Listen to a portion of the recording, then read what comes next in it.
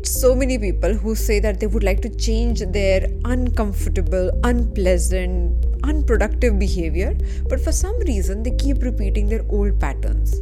And even if they try reading a book or doing some retreat or going through some training program, before they know it, they go back to their old habits. If that has happened to you, then this additional information about your unconscious patterns might really come handy. And that is your today's Daily Mental Fitbit. Hi there, I'm your host Aditi Sarana, a high performance coach and the founder of India's first mental gym called APT. I welcome you to Daily Mental Fitbit, a podcast where you learn simple, practical, effective tools and hacks to be mentally and emotionally fit. I'm currently at the India Art Fair. This is this huge art fair where there are multiple galleries putting out their best of the artwork. So basically in this huge ground, there are multiple stalls. So it demands lots of walking. And the other day when I was walking around, after some point I got tired, completely exhausted. So I decided to sit on one of the benches. And as you can imagine, I was sitting there and doing my favorite thing, observing people, especially strangers. This is like a child in a candy shop experience for me. And while I was busy doing that, I saw a little girl, probably 4 or 5, was screaming at her doll, like literally screaming at her doll. And I thought probably she's upset, probably she's triggered. You know how kids can become uncontrollable at times.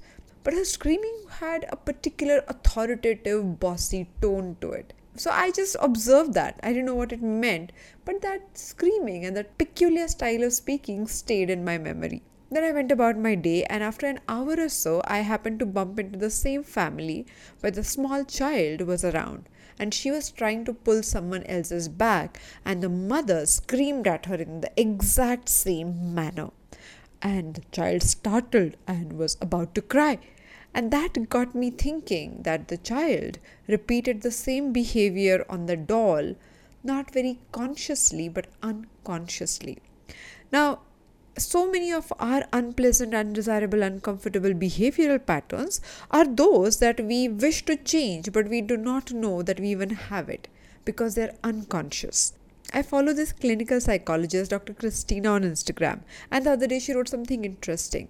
She said, "We unconsciously repeat what we don't consciously repair."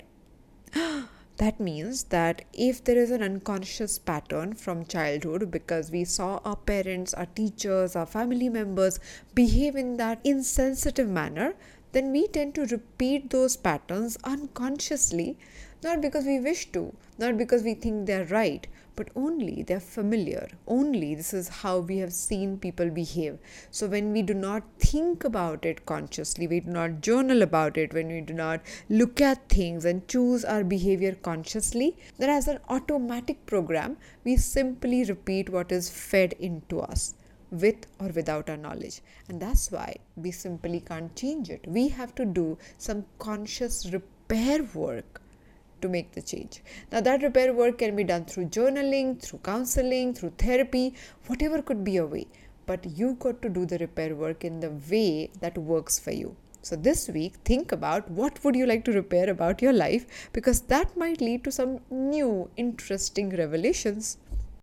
More such conversations on Daily Mental Fitbit to claim your mental fitness right away. Thank you so much for joining me today on Daily Mental Fitbit. If you think this episode has left an impact, then please take a moment to rate and review this show on Spotify and Apple Podcasts. It will help other people to discover us. I'll see you tomorrow with one more episode.